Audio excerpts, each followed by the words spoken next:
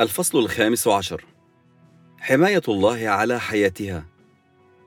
في كرة القدم تعمل الهجمة النموذجية على تخفيف الهجمات على لاعبي خط الدفاع، وتحرر لاعبي الوسط ليفعلوا ما يريدون. هذا ما تفعله صلواتك من أجل حماية زوجتك، فهي تقيم جداراً قوياً حولها، وبالتالي لا يمكن لهجمات العدو أن تخترقه لتؤذيها، وهذا يسمح لها بأن تفعل ما تريد فعله بثقة وأمان.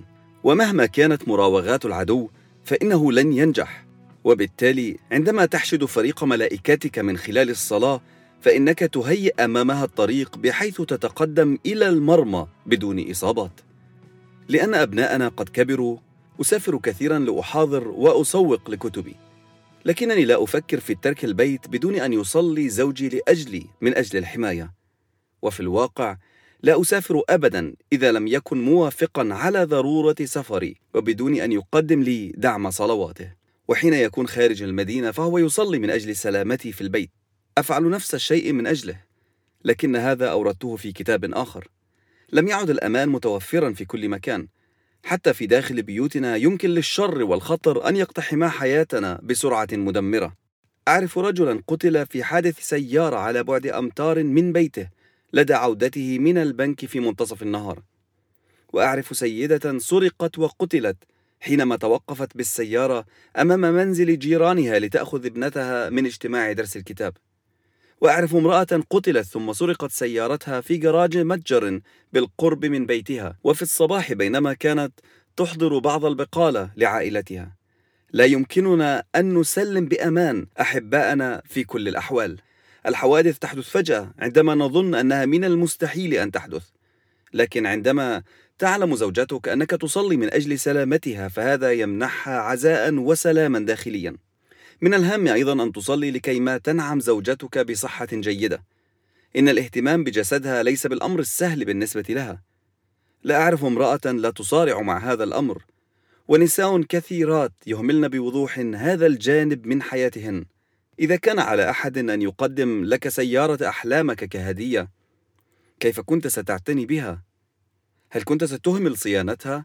هل كنت ستذهب إلى الجراج كل يوم وأنت تفكر يا لها من مضيعة للوقت أن أعتني بهذه السيارة؟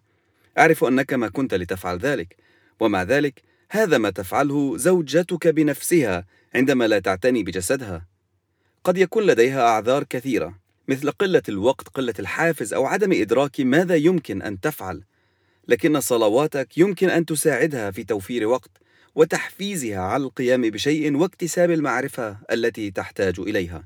إن الاهتمام بالصحة والجسد يمكن أن يكون أمرا معقدا ومحيرا. هناك وابل من المعلومات المتناقضة، وهذا يجعلنا نذهب لتناول قطعة من الحلوى وننسى الأمر كله.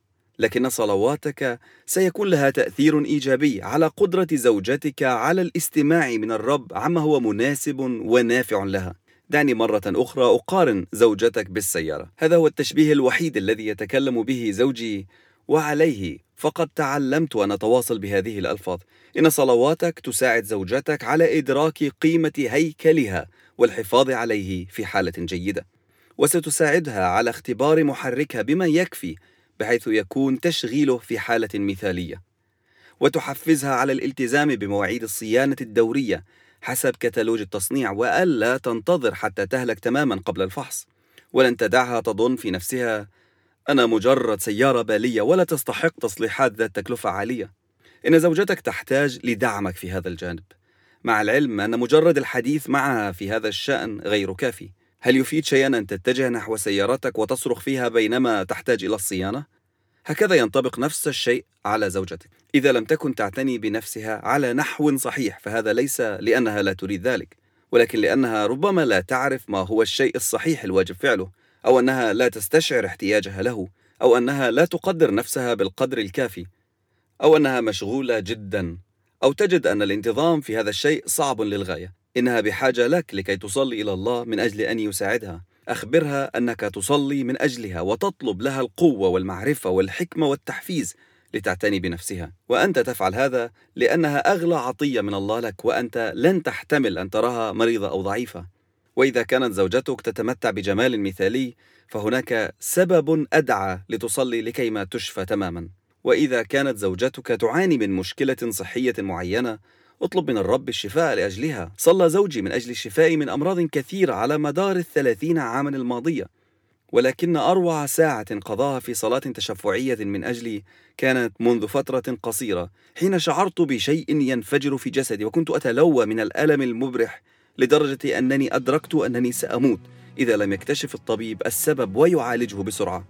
كان ذلك في 3 فجرا، وكان مايكل هو الوحيد الذي يصلي لأجلي فقط، بينما كنت أتأوه متألمة: يا يسوع ساعدني. كنت معتمدة تماما على صلوات زوجي لكيما تمتد يد الرب وتنقذني. سيخبركم زوجي المزيد عن هذا الأمر في نهاية هذا الفصل. إن أعظم مجهوداتنا لا تستطيع أن تبقينا بصحة جيدة إلى الأبد. حتى في أفضل الفرق الرياضية قد يتعثر أفضل اللاعبين. الله كان يعرف ذلك، لذا أرسل يسوع ليشفينا. وبالتالي اطلب الشفاء نيابة عن زوجتك، ولا تتوقف عن الصلاة حتى ترى استجابة. ليس بإمكاننا أن نتوقف عن الصلاة سريعا حين يتعلق الأمر بصحتنا وصحة من نحب.